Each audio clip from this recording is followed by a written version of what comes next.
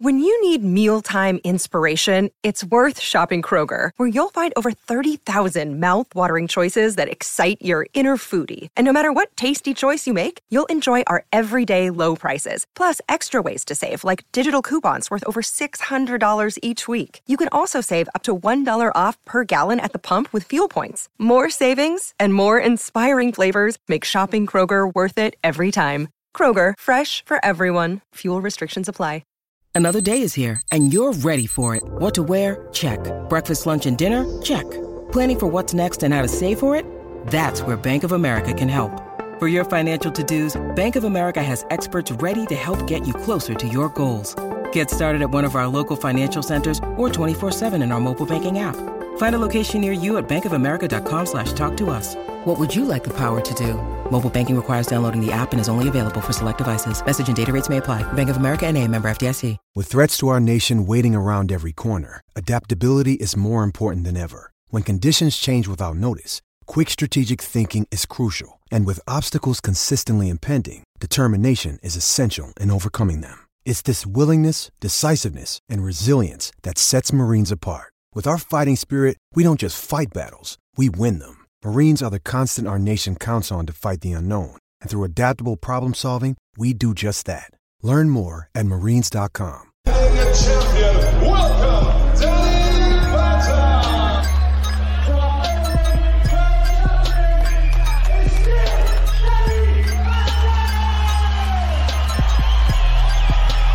Number one.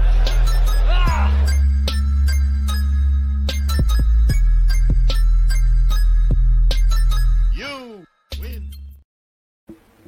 Hey guys, I'm Sai. Welcome to Ace Podcast Nation, the home of the Danny Batten Fight Show, and this is episode number 31, and we are talking UFC Fight Island number 2 from last night, and it's going to be a slightly short show today, as I'll explain in a second, but of course you can find this show live on Facebook, YouTube and Twitter, and we do lots of other shows on all different subjects. We got live and recorded shows on football, MMA, mental health, conspiracy theories, cricket, pretty much everything you can think of, all sorts of things with top guests, expert analysts and more. So follow the links to the social media below and subscribe to the YouTube channel, which is youtube.com/acepodcastnation. So Danny Batten, my usual partner in crime, is obviously still in Abu Dhabi, or he might be, I think he's probably on his way home now, but he is unavailable this evening. And I was supposed to have one person. They unfortunately couldn't make it. And Lewis, my guest, Mr. Lewis Long, Bellator MMA welterweight, was going to come on Sunday with me and Danny. And I'm very happy to say that he jumped in last minute to help me out, which I greatly appreciate. So welcome, my friend, and thank you. How are you? I'm very well, thank you. I'm very well. Happy to step in and happy to say hello. Yeah, I appreciate you coming on, mate, because I was in a bit of a spot, but it's what it is. Everyone's busy and all this sort of stuff. And the card is littered with British names, and I'm happy to talk about it. And I know the majority of them very well, and happy to chat about them and talk about it and go from there. Yeah, there's a couple of Welsh boys on there as well, a couple of English girls and boys as well. So yeah. Yes, it was good though. It was alright. I enjoyed the card, I gotta say. It was enjoyable. I enjoyed the prelims more than I enjoyed the main card, although the main event I thought was pretty good. I know you focused mainly on the prelims, didn't you? Yeah, I'm not a massive sport fan. I mean, it's very much a best man's holiday for me. It's I'll watch the people I know, but other than that, I'm not a massive fan. But well, like I said to you just before we started, like, it's surprising how many some of the boxers and the MMA fighters who I've spoken to that don't actually watch, the UFC or Bellator or whatever it may boxing. They don't watch that many fights. They watch the big fights, or like you say, people they know, but they don't necessarily watch it, religiously every Saturday or whatnot. But I guess when you do it every day, it must get a bit too much. You know what I mean? Well, I'm all for the sport. I mean, it's all I do all day, every day. Coach, train is I love it. I do enjoy watching fights. But I think when it comes to like a Saturday evening, I got to stay up till 5 in the morning or 4 in the morning. Yeah. You know, it's not for me. It's not something I want to do. I usually watch them the next day. I do. I can't. Too old now. I can't stay up that late. I would be asleep by like 12 o'clock. Yeah. No chance. No, I'm in bed half 9 and 10 nights now. Yeah, it's that's early. That is, jeez. But then I suppose you probably get up early, didn't you? Mate. Lockdown changed me. So what's lockdown been like for you? 5, 6. What's it been like for you? Well, I suppose I'm pretty lucky with the fact I run my gym, Matt Academy, so I've had obviously unfiltered access to that. Obviously, I haven't been able to do the usual thing, which is fight people, hug people, and dangerous hugs. But no, I've just been absolutely nailing the kettlebells and on the Concept 2 rower. I've done like 2 marathons, 4 or 5 half marathons, and God knows how many sprint sessions and kettlebell sessions and bag work. So at least I've had some way of channeling the energy. And I feel for the fighters who haven't had just hit the roads all day every day because I was going to say it's something they don't do. Not everyone will have had that that privilege, or that they would have been as lucky as you. Like some fighters have literally just been doing cycling and running. I think probably we've got like the fittest fighters around the world that we've ever had after lockdown, where they just had to do a lot of cardio and stuff like that. But I think with this lockdown, a lot of people say like, it could be worse, this, that, and the other, and it could be for everyone. We could all be in a third world country, or struggling with something else, or had a relative stricken ill with it. But I mean, it's been hard on anyone, no matter who they are. Everyone's had a massive upset to their life, and it has affected everyone. Even the luckiest of us have had to struggle with a few things. To everyone who hasn't, had a good thing, but it is. It's kind of is what it is. Everyone's adjusting, and then just got to kind of get on with it. But have you kind of got any plans or heard anything about fights for yourself? No, I recently had a grappling match. I guess a good guy, Ben Hill, lovely guy, a good competitor. Other than that. And I mean, even then, technically I was breaking the law to travel out of Wales at the time, which I probably shouldn't say, but, I did ninja roll across the bridge. I was not going to dive in.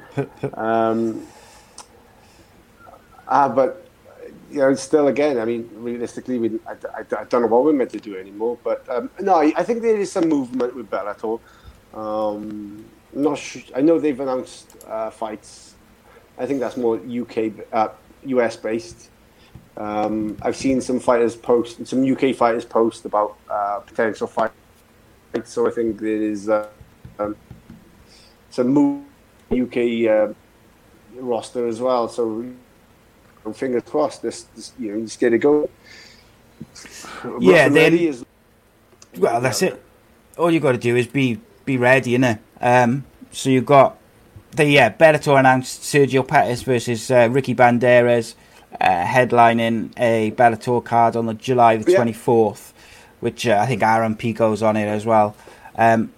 Which is a good sign. Where's that things are. I think it's in the US. I think I don't know where though. So look. Yeah.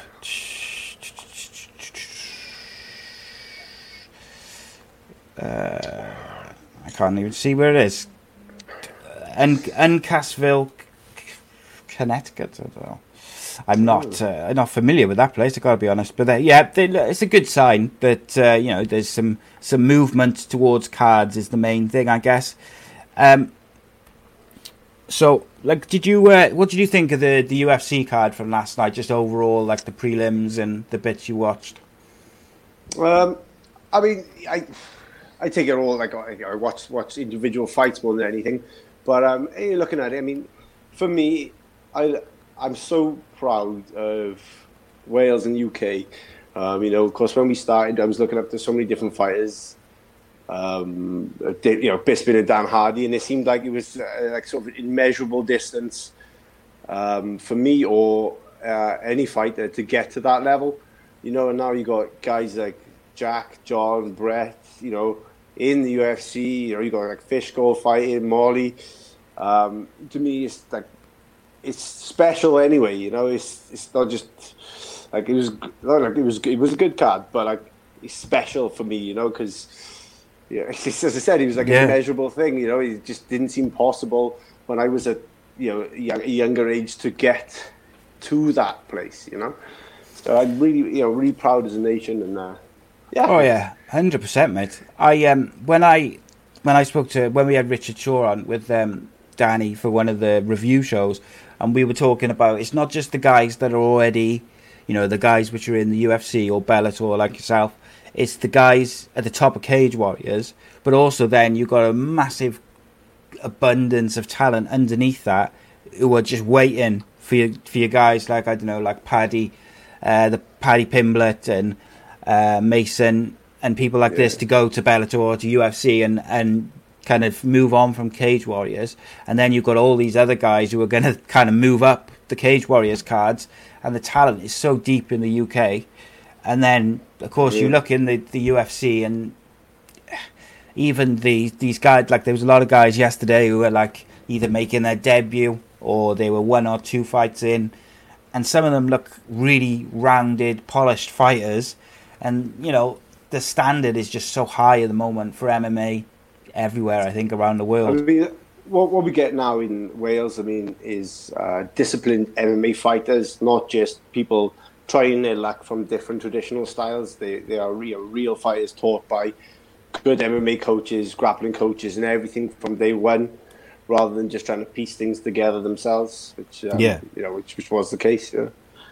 Oh yeah, 100%. And like you said, a few years ago, it was like kind of like Dan Hardy and Bisping was all you had to look for as a UK fan or as a UK fighter to aspire to. There wasn't a great deal of guys in the UFC, certainly.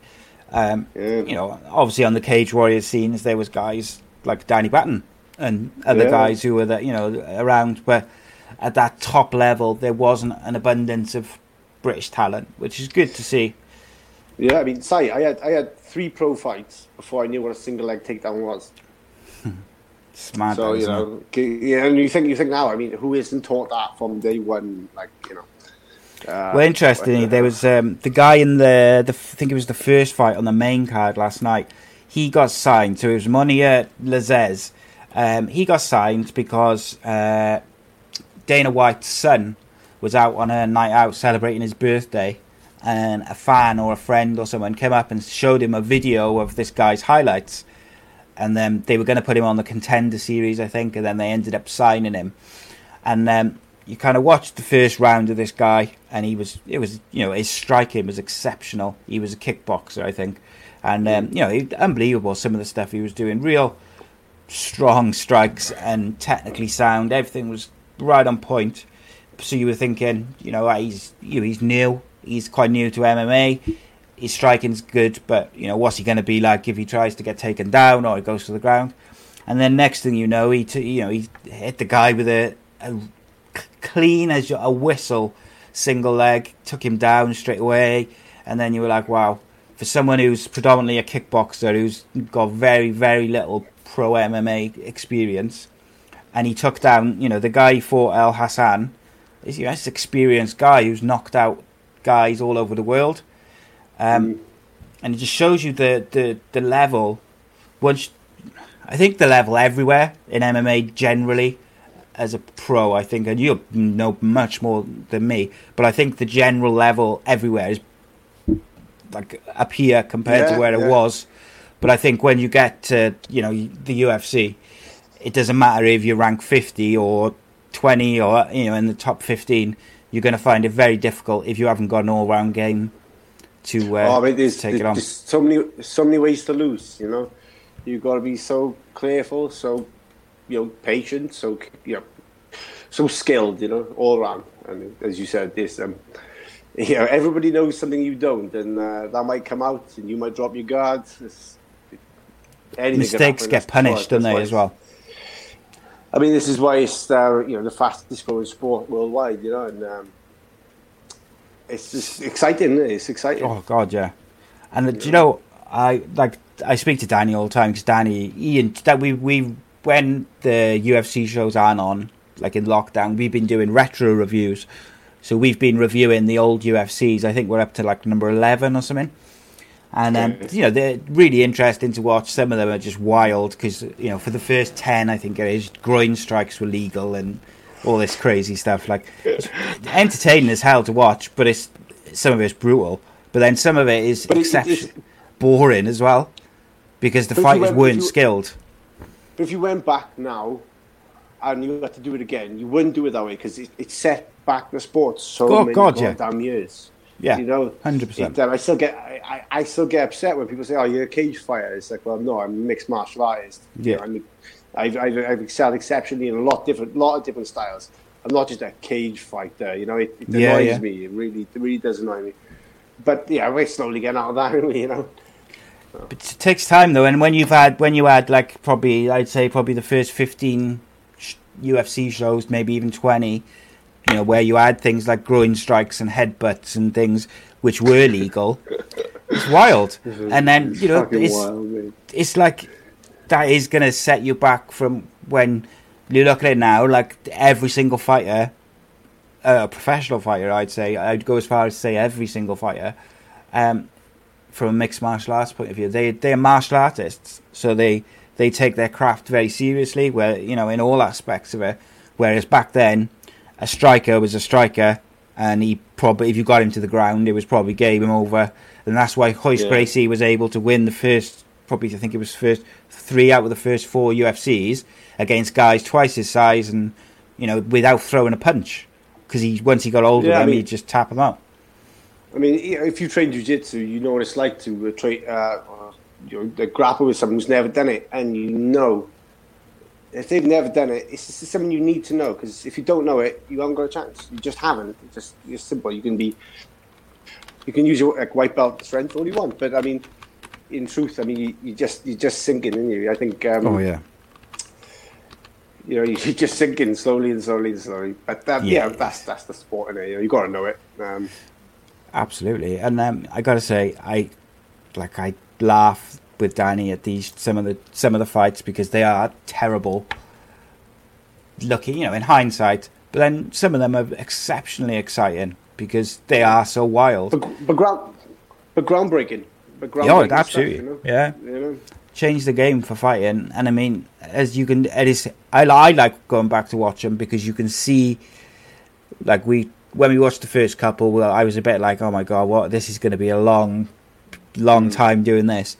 But then by the time we've got to number 10, number 11, even then the sport has evolved so much. The fighters have changed so much. All the fighters are trying to, learn how to protect themselves on the ground if they don't know already how to do that. The grapplers are learning how to strike because even at that point, it was becoming so important to have an all-rounded game. And these days, if you're not good at everything these days, you're gonna get caught and stuck at the end of the day. Big time. Oh, yeah. So on to last night. So the first fight of the night was someone who we're both quite familiar with. Mr. Jack Shaw had about 4 different opponents before they finally managed to settle on Aaron Phillips at bantamweight. Do you know what? I've never seen a fighter who's had their opponent changed so much as Jack Shaw seems to have his opponent changed. It seems to happen in Cage Warriors. It seems to happen since he's got into the UFC. I don't know what it is. I don't know whether it's people don't want to fight him or whether it's just coincidence that it just happens to happen to him. It's weird. I mean, you never want to call a fighter out for being, not want to fight. But no, if it happens, it happens. But what I got to say is, for Jack, I mean, having 4 changes of opponent obviously plays on your mind, and again, in fairness to him and everyone who fought on that card, they had to go, 2 weeks pretty much isolation. with a weight cut over to someone they don't know, to fight in front of an audience. Oh, sorry, to fight without an audience. You know, it's there's so many different aspects to that card, and you know, hats off to them all, and you know, especially Jack. You know, I think maybe he looked a little bit tentative the first round, but then again, you know, he's second time fighting in UFC. With all that on top of him, and in the second round he was easy, you know. But again, yeah, fighting a southpaw is never something I'd like to do. So yeah, you know, he was. I thought he was. I think you're right. He looked a little bit tentative at first, but as soon as he settled, and you could see signs of it in the latter part of the first round, he was settling, and you know, Aaron Phillips was obviously, it was a big thing for him because he was in the UFC previously, and then obviously he was kind of like dropped, and then he got back into it, so it was big for him as well. So he was hyped up, and you know, he was raring to go. So I think it just took a while just to get his handle on it, and once Jack settled, it didn't take long, and he's just impressive. How far do you think Jack Shaw can go? Because I've spoken to so many different people now about him, and they seem to all say the same thing, that, you know, injuries sort of willing, he's got the ability and the skill set to go all the way to the top. I think that's undoubtedly the trajectory of his career. He can go all the way. Without, you know, he is still a young man, and he's still, again, so talented. And the thing I love about Jack is he's got something I don't have, and that's called patience. He's so composed and so relaxed in there. It's something I think this is lovely to watch. Like I train with a few people from their team, you know. I obviously pop up there every now and again to see Shaky because he's a top bloke. Yeah. But yeah, we have a little play spar here and there with Jack, and just like leg sparring or something. And mate, he's so swift. You know, there's not many people get to my legs. You know, and he's under me like God. Quick. It's, as I said, just swift. You know, what can you say? You gets to your leg. I'm like, oh, fair play. That's quick. Yeah. You bugger, get off me. But it's yeah. I mean, go on, mate. I mean, what he done in that fight. I mean, like he go over position. Like he was almost like one hook in and overhook grip. You know, you look at that and you think, is that done? Could he finish it there? But no, he made an educated, mature choice to let go and rework it. You know, and that takes something in a fight. That really does, to let go of something where you could be that close to victory, but you could be that close to falling off, like the rear naked choke. And you know, you've made a wise decision. You know, that is something. You know, I mean, how many fighters hold on to something until they burn out? And it's not just the patience. Couldn't be happier for him. No. But it's not. It's the patience to do that, but also having the kind of the speed of thought to do it as well, because, you know, a lot of, you know, they might have a fighter who's patient enough to do it and wait and make that decision, but it's also be doing it at the right time, because if you do it a couple of seconds too late, you've got to be alert. Fall, you? Do you? No, I mean, you've got to be alert. Would you like to see him, like, so Danny in our last show, last week, he said that he'd like to see Jack face someone like Jose Aldo or someone who's kind of lost a couple of fights and is looking for a bantamweight bout, maybe on his kind of the downward slide of his career. I think that's probably a little bit harsh, but yeah. I mean, yeah. Well, you know, we all want to see Jack do well, but that's probably a bit early for that one. Fights, maybe. I mean, like seeing maybe Jack versus like Nathaniel Wood or something like that. I mean, that would be a good one. I think a good real test of both of them. When I think Jack will come out on top, and we'll see the real grit and the expertise Jack has got, that will put him in line for fights of someone on the down run, but yeah. Yeah, I think I've got a feeling Nathaniel Wood is fighting somebody very soon. I'm sure I saw something earlier. Let's have a look. Yeah, he's fighting John Castadina,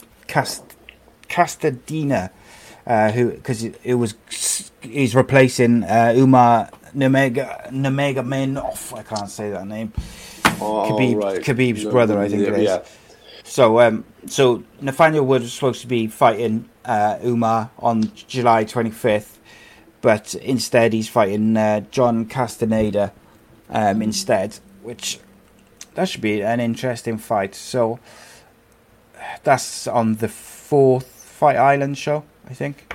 Yeah, the 4th one. So I think that's the final one. So yeah, but then I think Jack said last night in his post-match interview that he'd like to fight again before the end of the year. So I mean, if Nathaniel Wood picks up a victory next week, that'll open that quite nicely for them to face each other at the end of the year. Maybe I'm sure they'll want to get a UFC London card going sooner rather than later. All right, and then then we can't be far off. Can't be far off, can it? I mean, no.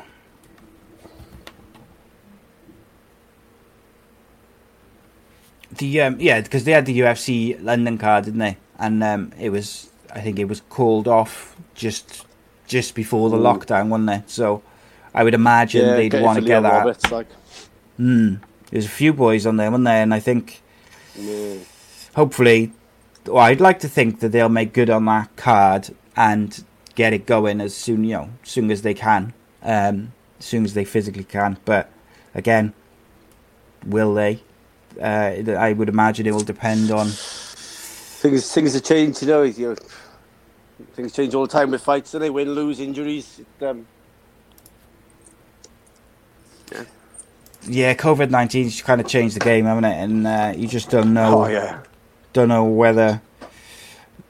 You just don't know when things will get back to normal and when things are going to be. Don't know, right? It could be like weeks, could be months. It just could be anything. So next up, there was the women's flyweight match on the prelims, which was Diana Belabita versus Liana Joja, which Liana won via submission armbar. I quite enjoyed this one, although Diana Belabita made a big mistake. She was kind of dominating from her feet, and she went for a takedown, and it was all over within probably 60 seconds after that, I think it was. It certainly felt quick. Mm-hmm. Yeah, I mean, the thing is, like, when you're in between rounds, I mean, how many fighters go back to a corner and think, I won that round? You just don't know. I mean, you could be landing strikes, but not knowing the damage you're doing. But you take one and you think you're losing the fight. Yeah. Can you close the curtains, babe? Sorry. Shine him. Yeah, but it was always in ways. She made a big mistake, and what I found interesting about it was that Diana Belabita was kind of not dominating, but she was imposing herself on the fight, and I kind of felt like if she hadn't gone for that takedown, she probably could have progressed from there, and maybe she got a bit excited with how well she was doing, or she felt like she was doing really well. Maybe just a rush of blood, went for the takedown, and unfortunately her opponent capitalised on the error very quickly. But it was interesting. The women's fights over the last probably in 2020 has been a garbage year for various reasons, but for women's MMA there's been some really good, really top fights. What do we have then we had Chris Fishgold versus Jared Gordon, which was enjoyable to an extent, but it was quite one-sided. I mean, I kind of wonder here, knowing Fishy and knowing Meatball, I mean, what's changed in the camp? What's happened over lockdown?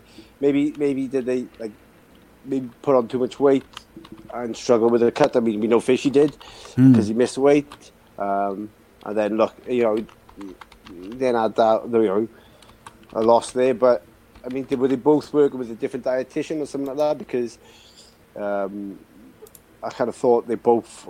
I know they're both a lot better than the way they performed. I mean, Fishy. I mean, he's had such a track record, going on to guillotines.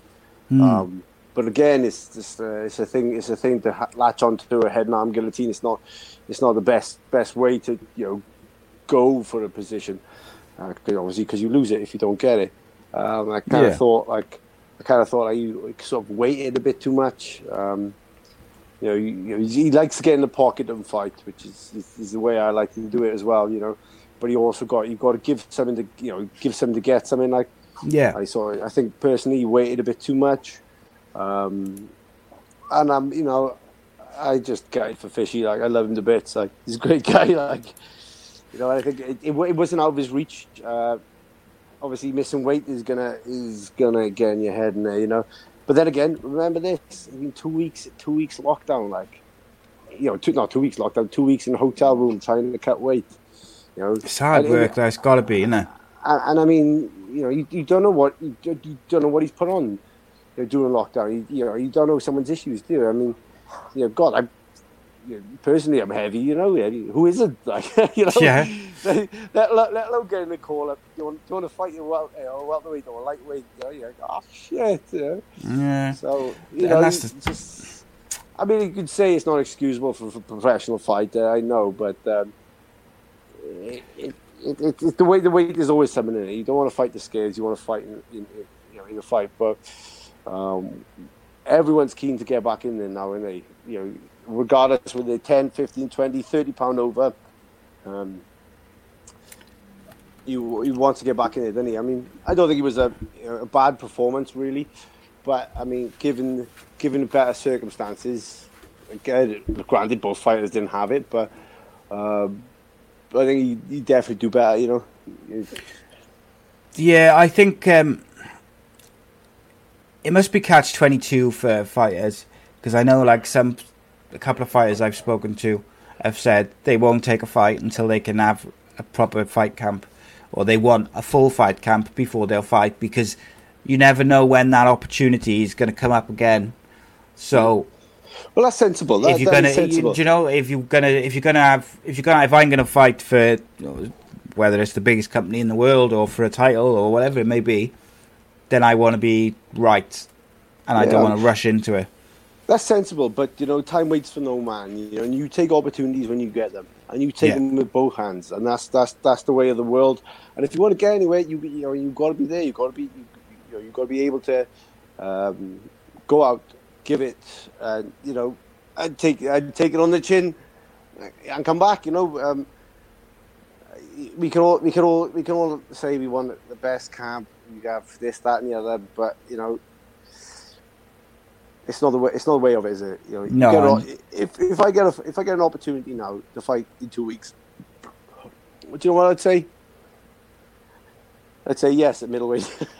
No, but no, you do it, don't you? You do it because it's an opportunity, and if life gives you opportunities, you take them, and that's simple as. Especially when it comes to the biggest platforms in the world, because you just don't know. You could go out there and give the best performance of your life, and next thing you know, you're there, and changes your whole life, doesn't it? The thing is with MMA, I mean, people get so caught up with records and stuff, but you're only 1 or 2 fights, maybe 2 or 3 fights away from a completely different life or world for yourself, So I don't disagree with any fighter taking fights short notice, as long as it's safe and healthy. Yeah. But fighters say they need a full camp and that. Nah, you should be fit. You should be fit all year round. You should be relatively fit. Yeah. I mean, with Fish Gold, I mean, it's hard with lockdown. I mean, you might have put on a bit of weight, how much and then had to lose it. How much did he lose by? 3 pounds over he was. It's a fair bit as well, right?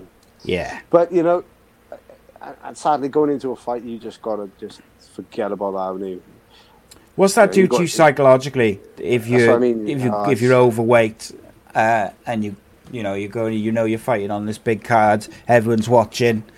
Is that going to mess with your head knowing that you've missed weight? Personally, yeah.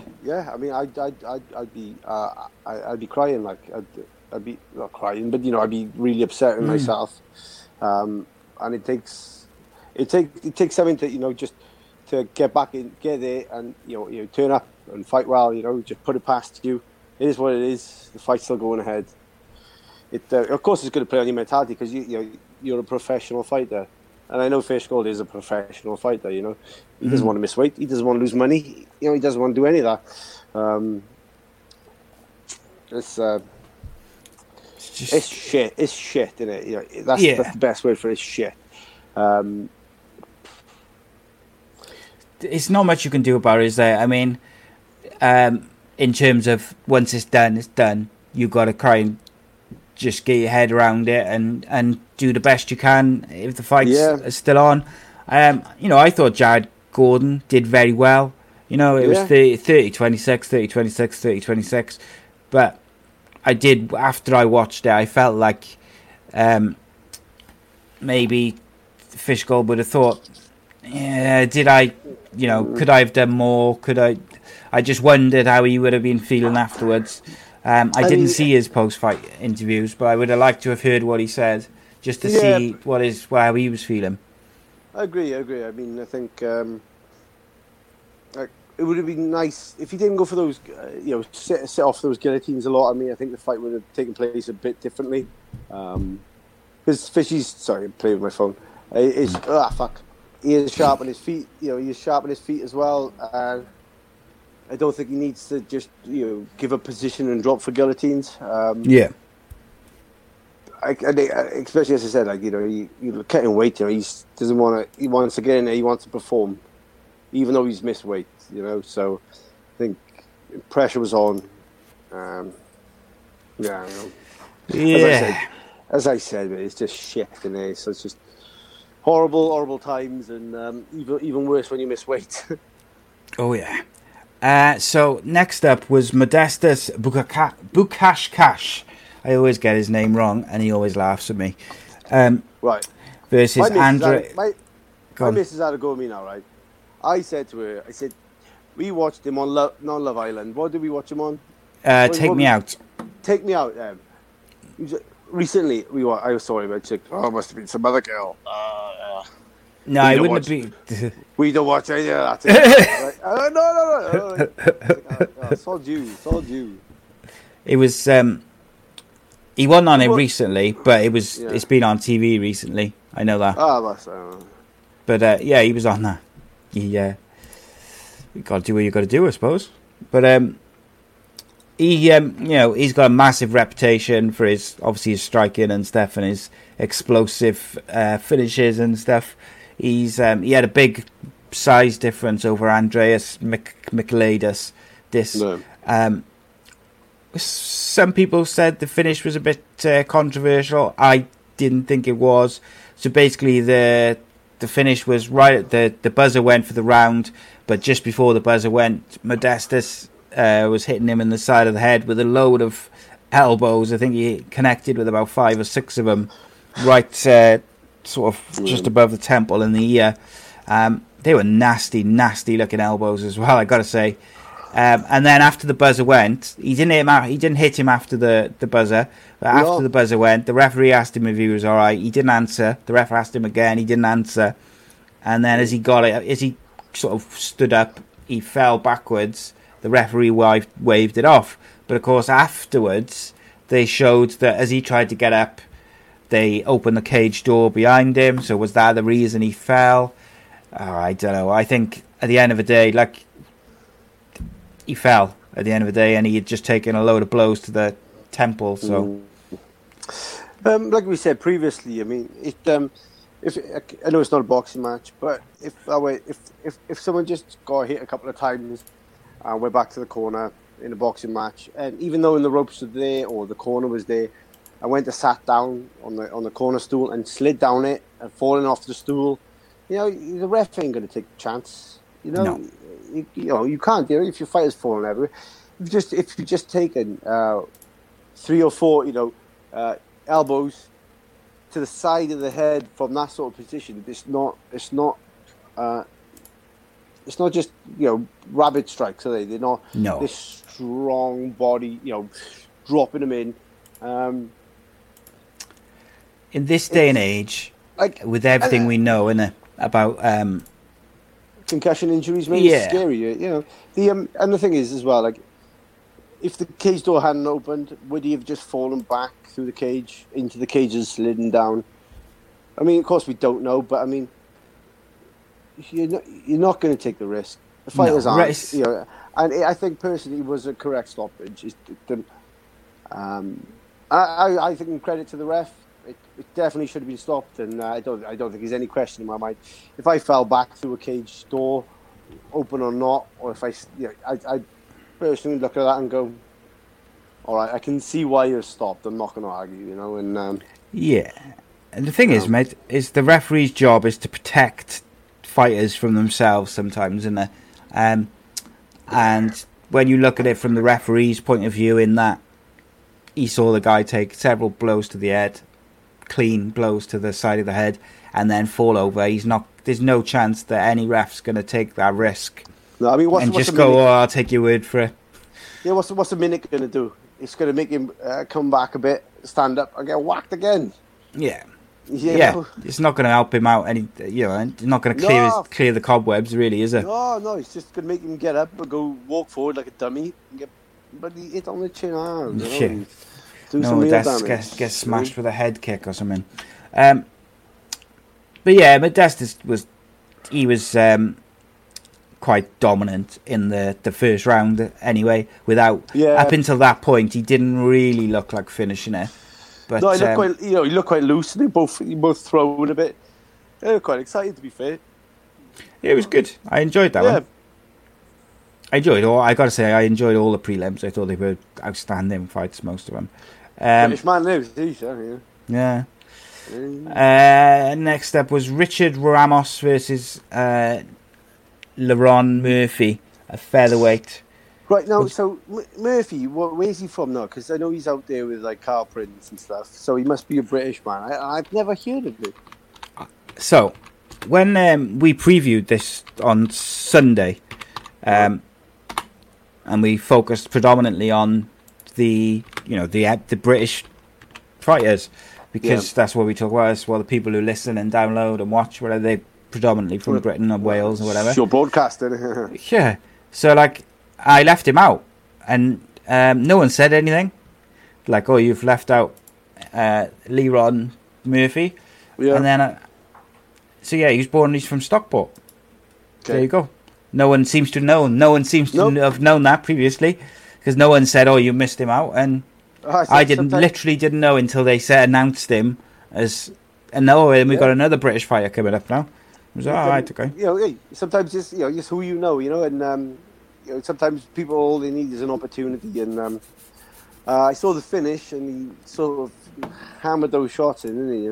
Oh yeah. Yeah, he didn't mess about. There was no question about that one.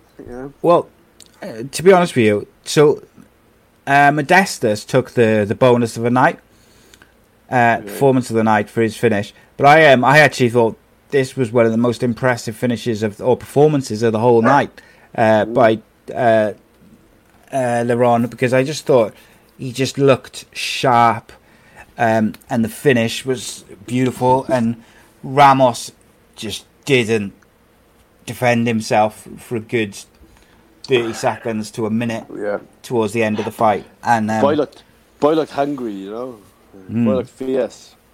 Yeah, well, he took his chance, didn't he? He took his chance. Take his chance. You open the door, you walk through it. You can do that for you, and fair play to him. You've got to take your hat off to anyone like that. As I said again, that Fight Island, this is new to a lot of people in this climate, and fair play to everyone on the card. Well, the thing is, mate, like we were just saying about taking your opportunities when you get them, because you never know when they're going to come.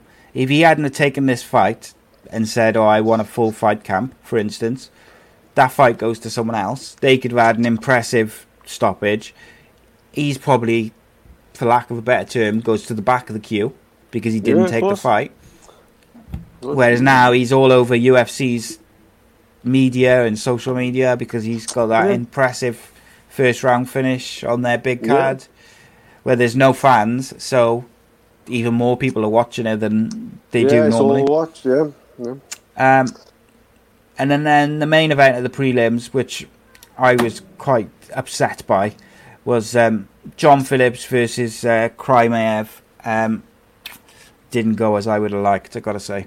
Our visitor. Hey, Morty, you okay? Yeah. Well, I saw the picture of the guy, and I looked at him and I thought, he knows his way around a fucking single or double leg. I like John. You know, he's a good guy. I love him to bits. Like Welsh fighter, I've trained plenty with him. But if someone takes him down, it always seems to be just a one-way street. If someone's ego gets the better of them and thinks they can stand, they get KO'd. Simple. So anyone from a decent team with a good background is going to go, well, I know how to win this fight. I know how to win this fight. Let's take it down. And mate, again, I've traded wrestle with John. He's got more skills than this. I mean, I want to see something else from him, like the fight with Jack Marshman and John Phillips. It would have been something for me to see something different from them both, because they both been in this sport a long time. You know, I know Jack can grapple. I trained with him not so long ago. He almost tapped me out, like, and I'm pretty good on the deck, like, And so you think that fight could have been something different for them? Jack maybe initiating the takedown, or John and just changing it up. I mean, it's not good. I mean, what's going to happen now for John? He is an absolute KO machine, but at this level, it's not enough. It's not enough.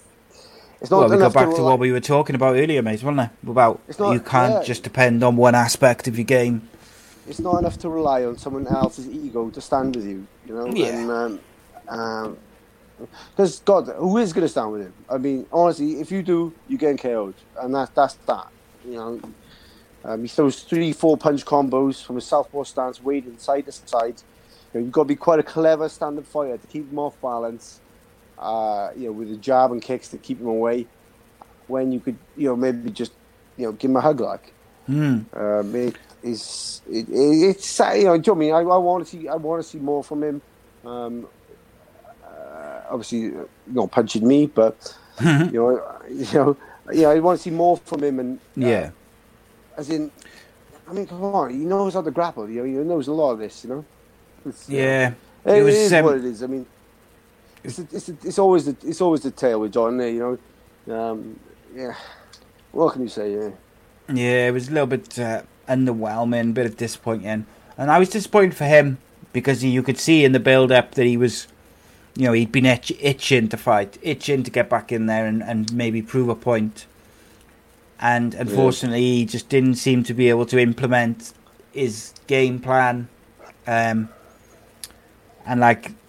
think it was between round one and there's only 2 rounds, but in between the first round and the second round, his coaches kind of said, keep your distance and get your striking going. And straight away, he was down again within seconds of the second round starting. But the thing is with his style, it's not a distance style, is it? You need to be in a pocket. He's coming forward and he's throwing. Like he did, his opponent did in the first one, threw a high kick, brought his hands up, and then went down. It's clever from the opponent, and his opponent was sharp on the takedown. It's just a pity we didn't see. John is a relative. He's obviously predominantly standard, but he's a rounded fighter. He knows how to wrestle and grapple. Just like maybe what happens in the cage, he just goes, shit, I've lost it. I'm on the deck now, and I'm not sure. Yeah, I thought Krymaev. I thought he made a relatively impressive debut. He couldn't really have done much more. in terms of, his debut fight against an experienced fighter. He finished him in a couple of rounds. He looked pretty dominant in those 2 rounds. He's never been finished in his professional career. You ain't going to knock John out. Simple. No. You won't. I mean, you could hit him with a hammer, and there's stories of him getting hit with hammers. But no, you ain't going to knock him out. But it's just a pity we couldn't see a different side of John. Yeah, because it definitely needed it for this, And as much as I love John, it's a shame, innit? It's a shame because he's better than that, So Gaz in the chat asks, do you think the UFC is going to drop him, or do you think he'll get another fight? I'm really not sure. Because the thing is, he's a highlight reel specialist, isn't he? I mean, they love guys like that, don't they, as well? I mean, because you take a clip off him, you get him pegged to the ground, like. I would like to see Marshman versus Phillips. To me, it seems like that makes the most sense for both of them. And it makes sense for the UFC as well, because I think it'll be a really good fight. Yeah, again, I mean, what's going to change for both of them? Yeah. Maybe, what is going to change? I mean, I know them both well, and, I don't want to be clipped off either of them, to be fair. But, it'd be nice to see, like I said in the first fight, it'd be nice to see a different exchange rather than, I mean, they're both good in the fight. Jack kept him away. Jab again, moving away. John waded forward. So quite technical, but it's not. There's more to it than that, isn't there? Yeah. Just having a look then at the middleweight rankings to see if there's any fights which kind of stand out for John Phillips. And but you put him in anyone who's going to knock out. He's a knockout artist as well, don't he? You put him in there and you just let them whack each other, don't you? Yeah, I think people out, don't if you look at it from a UFC business kind of point of view, is if they just put him with strikers, they're going to get good fights out of him. Yeah, of course. And ultimately, that's what they want, and is entertaining fights. And I think whilst if we saw an announcement tomorrow saying that John Phillips has been released by the UFC, I wouldn't be shocked. But no, of course not. I also think that that's just being realistic. I don't want that to happen. Don't want that to happen to anyone. But I certainly don't want it to happen to a Welsh guy. I just think, from a business point of view, I think they can still do something with John Phillips as a company, which will be entertaining to the fans. It's just about matchmaking him with the right people. Yeah, as you said, he's a highlight reel specialist. I am on 10% battery, and I've got one of them phones, so if I disappear, it's for that reason. Okay. Okay. Let's rip through the rest, because that's. I'll tell you what. We'll skip over to the Molly McCann fight, because that's all the British fighters, and then I'll just read off the results and say a little bit about the other fights. Molly McCann versus Talia Santos. You touched on it earlier that maybe Molly didn't look herself, and I've been really impressed with Molly McCann in her last couple of fights. She had that one banger of a fight where she was she had a massive bloody eye, but she just like a hero. It was unbelievable fight. This she just never got going. Again, it makes me believe that maybe they're working with someone different during the camp. The weight cut was a bit tougher for Molly as well as it was for Fishy. Maybe they're working with someone different. Whatever, things haven't been the same. I mean, things haven't been the same for everyone, as we know. That's what makes me think that. The first round, when I saw her switching stance, I was a bit like, ooh, it's not good to switch stance because you're vulnerable when you switch. But she was getting off some good shots, She was getting off some good shots. But what I noticed was her opponent was landing one or two knees here and there. And any fighter will tell you, I'd rather get knee in the face than the body. You take a knee to the body, it has a lasting effect for years, not just rounds, And I was just going to say that if you want to... hello? Sorry, I was going to say... I was going to say if you want to take your headphones out and plug your phone in, just to finish off, because we're nearly finished. It's up to you, mate. But, well, have you already gone? Right. Are you still there? It's all breaking up. I was just going to say, if you want to unplug your headphones... I'm back, yeah. If you want to unplug your headphones and plug your charger in, just to finish off, you can do, mate. Because we're nearly finished now, really. I'm just going to kind of skip through them. Keep you till the end. No, but like, can you hear me? Yeah, I can hear you. Just turn your sound up nice and loud if it's not, and then we'll be good. Yeah, I'm really bad tech, man. My phone's not best either. Can you hear me? Yeah, we just about hear you. Yeah, nah, you're right. Yeah, so Molly McCann, I was disappointed, I gotta be honest. I was expecting more from her, and this fight was never in doubt at any point, really. No, I mean that first one I thought was. I mean, if she could have just upped the tempo from the first one, then it would have been, I think, her fight, you know. But she between those knees, you know, it's just laying it down.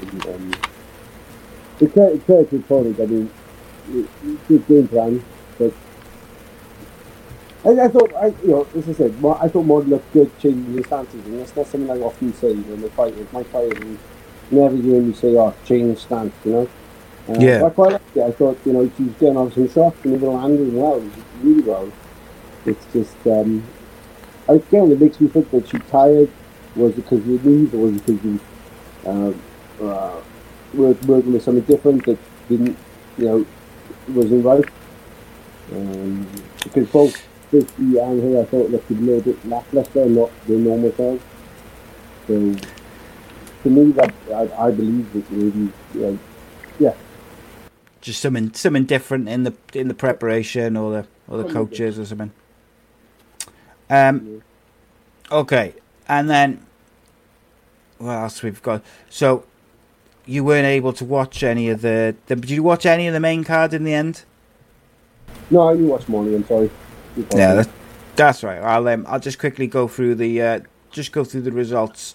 So we had Abdul Al Hassan faced Monia Lazez, which I mentioned earlier. Lazez was incredible, really, really impressive.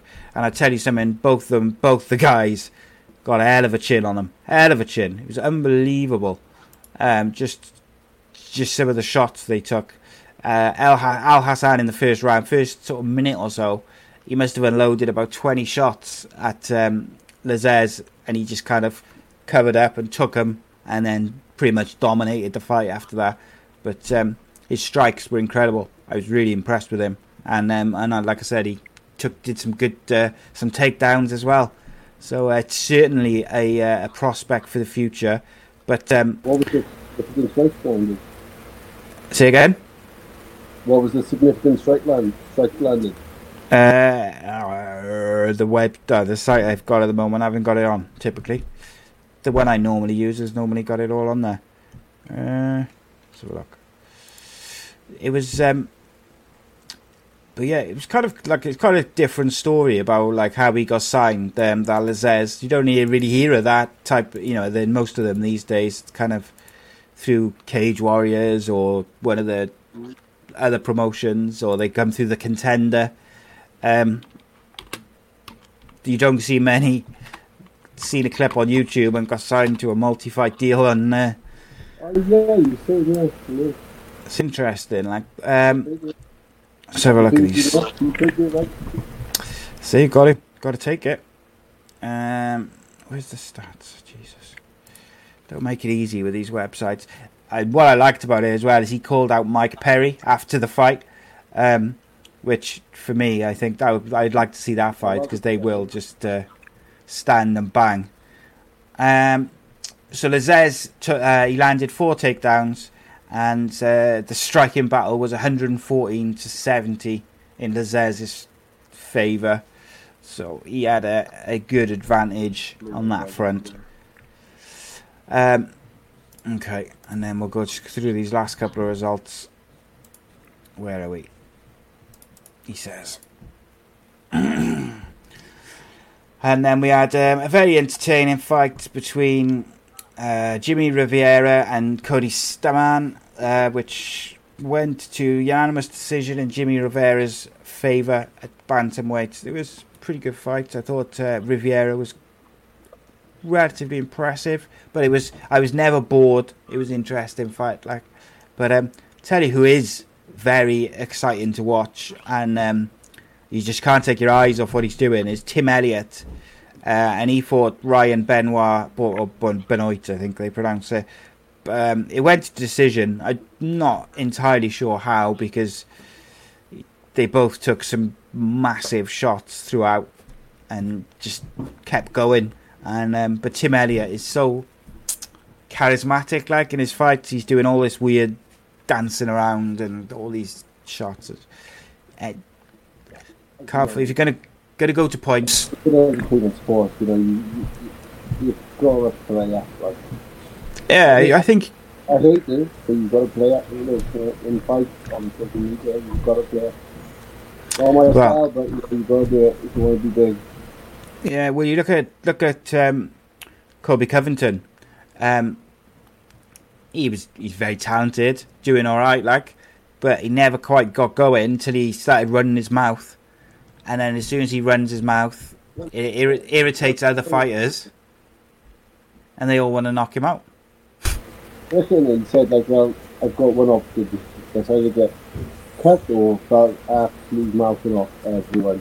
So everyone hates me. And, you've got to do what you've got to do in the sport, You've got to get in the ring, you've got to make people get in the ring with you as well, Yeah. So, yeah, and the thing is, if people want to knock you out, you're gonna get fights, at the end of the day. I should start mouthing people off. Yeah. You should start now, and I'll clip it for you.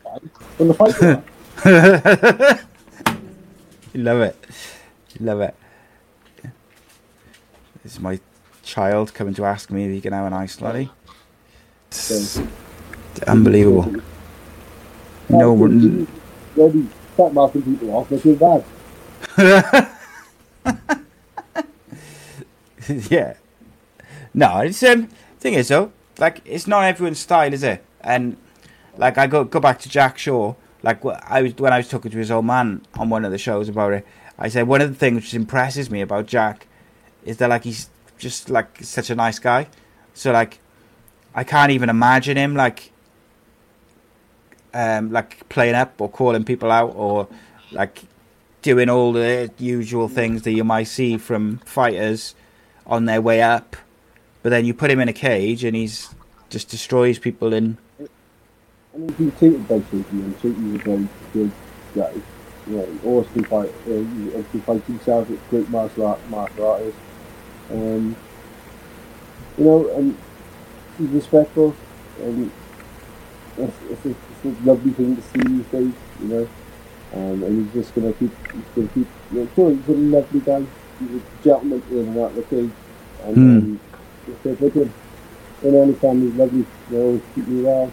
Love going up there. Love seeing Jack doing well, and I think he's a legend.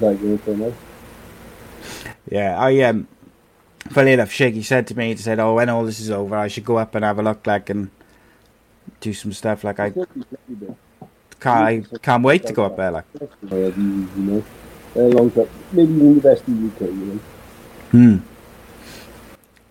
And then we had the main event was Calvin Kattar versus Dan Ige. I tell you what, Calvin Kattar has got some fast hands. Jesus, it was mighty impressive, I gotta say. He's fought some big names, Calvin Kattar has already, but it's just the speed of hands was I knew I knew that he had fast hands, but just watching him pull off these combinations against someone like Ige, who's pretty good fighter, he's no mug, and Calvin Kattar was just another level. I was really, really impressed with him last night. Even more impressed than perhaps when I've.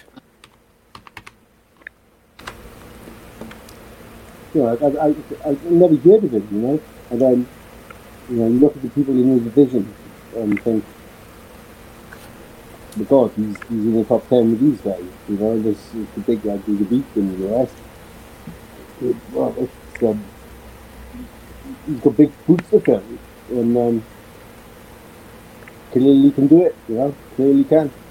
Yeah, that featherweight division for the UFC is just insane for like how deep it is. It's ridiculous, like, because you look down there and there's like the rank, like you look down the rankings and they just goes and goes and goes and goes and goes, and it's like full of just unbelievable fighters. And I know that's the way it should be, you know, at the top level. But you know, like for someone like myself, I haven't heard of in the sport, to be within that level is, you know, all of a sudden, where you come from, who is he, you know, and to now be in a main event and smashing shit up is obviously all credit to him, like, you know. Yeah. Obviously, big things to come, you know. If you've got, again, you have really taking his opportunities. Yeah, he has. He's fought some big names as well as Qatar. Like, I was just going to have a look and to see who he'd fought, but I know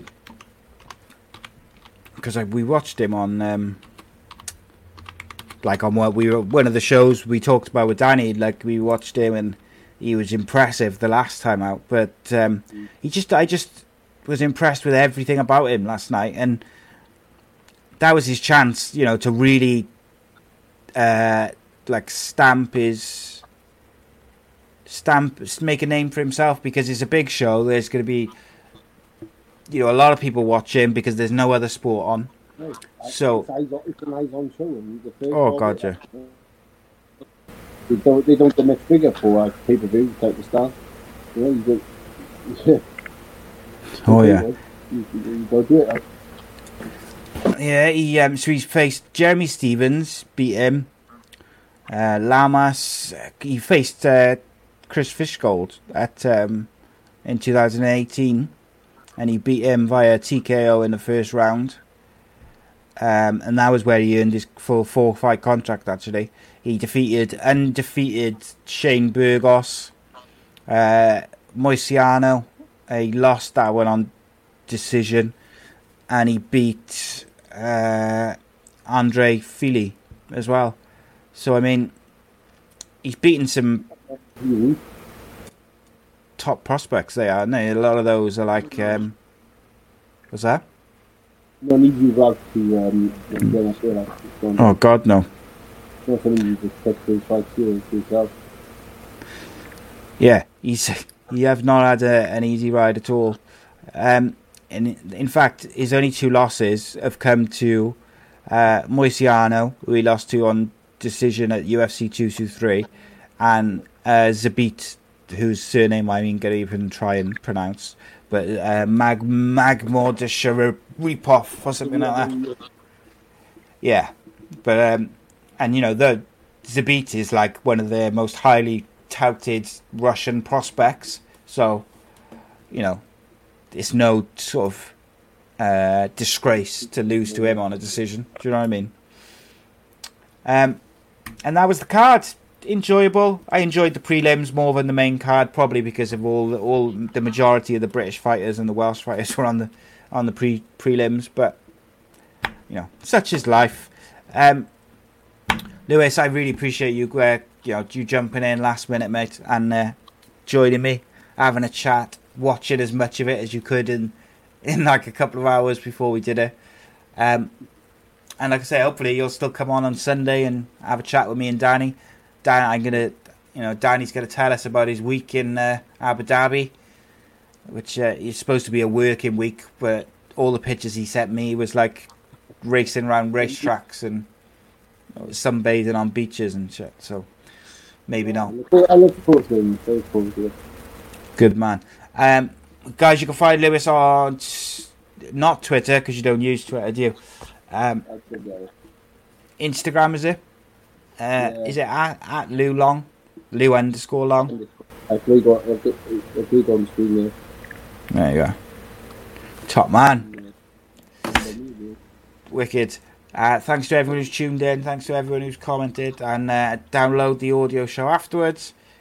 And thank you to Lewis. And we'll be back next week, or probably in a couple of days, because there's so many UFC shows. We might end up being live on Sunday instead of recorded. You never know. But until then, we bid you adieu. See you soon. And cheers, guys. Cheers, mate.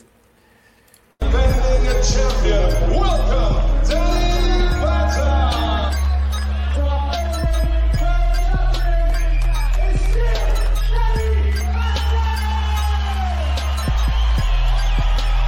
Number one.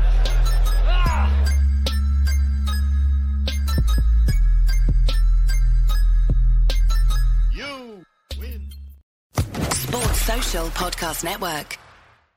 It is Ryan here, and I have a question for you. What do you do when you win? Like, are you a fist pumper, a woohooer, a hand clapper, a high fiver? I kind of like the high five, but if you want to hone in on those winning moves, check out Chumba Casino. At ChumbaCasino.com, choose from hundreds of social casino-style games for your chance to redeem serious cash prizes. There are new game releases weekly, plus free daily bonuses, so don't wait. Start having the most fun ever at ChumbaCasino.com. No purchase necessary. VGW. Void where prohibited by law. See terms and conditions. 18+.